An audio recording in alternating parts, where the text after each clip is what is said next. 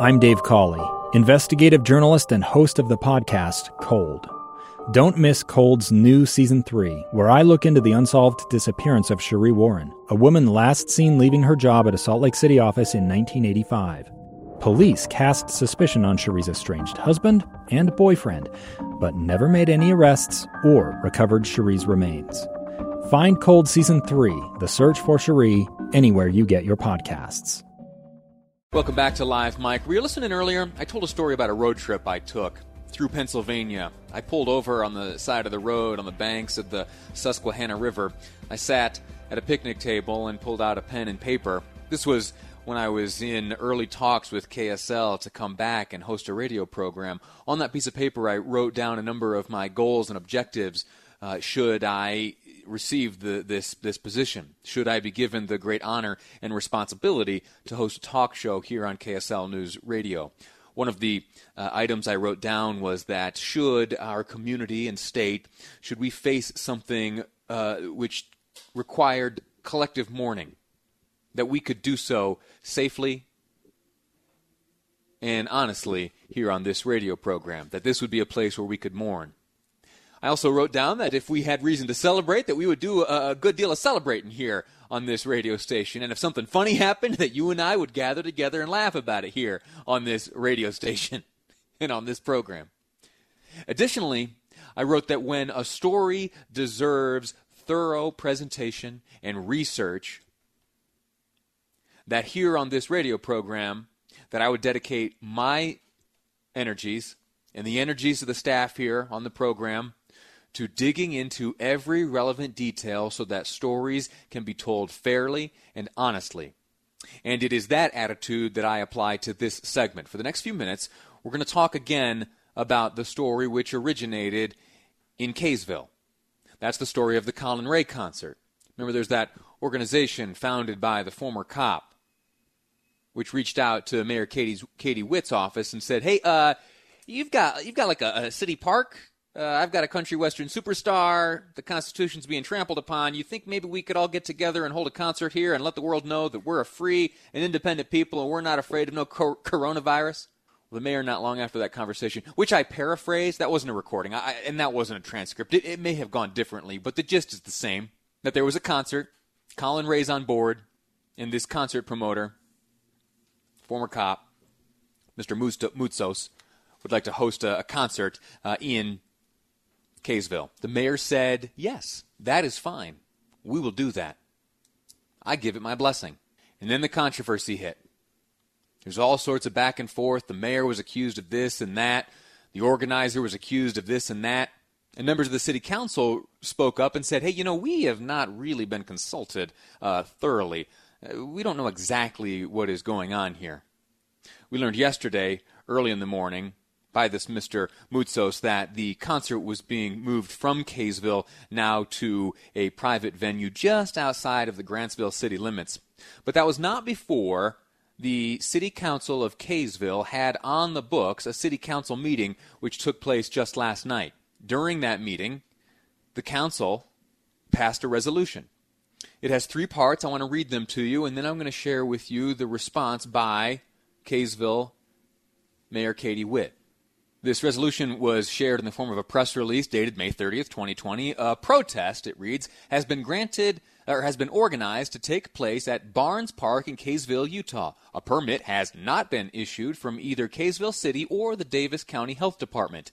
In an effort to dissuade individuals from gathering at this location, Kaysville City will be taking the following actions. Number 1, Kaysville City Power will be cutting all electricity to Barnes Park on May 30th, 2020. Number 2, Kaysville City Police Department will work with Kaysville City prosecutors and the Davis County Attorney's Office to pursue any and all civil and criminal remedies to those responsible for this unpermitted event, including anyone contracting COVID-19, any additional injuries to attendees, or damage to the park.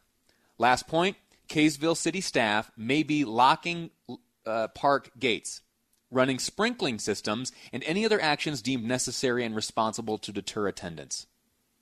Now, these actions are likely moot now that the announcement has been made the concert will be moving, but that's what the Kaysville City Council was willing to do. Those were the lengths the Kaysville City Council was willing to go through to dissuade those individuals who intended on gathering for this concert, which initially had received the blessing of Mayor Witt. Now, that's all been lead up to an apology which was shared last night by Mayor Witt in the context of this meeting.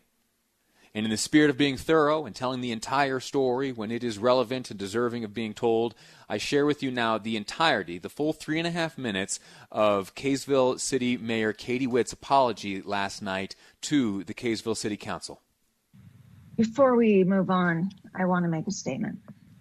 It was my mistake that I did not loop in the council sooner.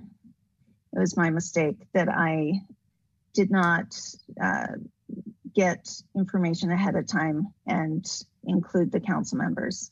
It was also a mistake to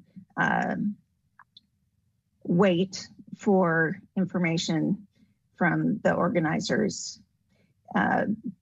It was my intent when I originally spoke to you that this event was going to meet the regulations, because they wanted to have this be something that could be a model that could be implemented across the state.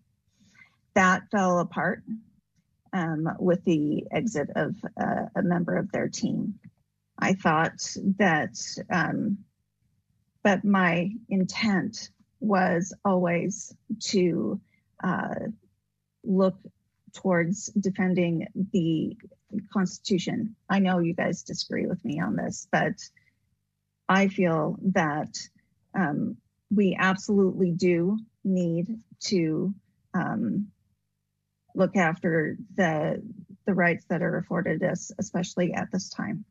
And that was always my intent. But I regret that I did not lean on you as my council members.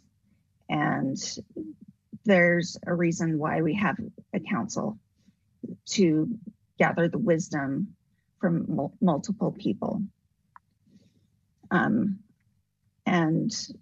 I apologize to you for that.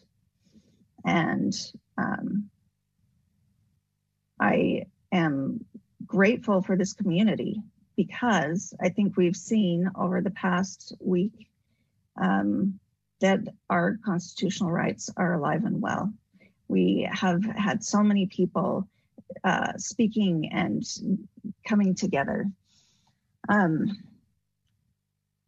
just because we disagree about how to reopen our country and restore our freedoms doesn't mean that this is political. And I want to emphasize that I did this for the reasons that I've stated.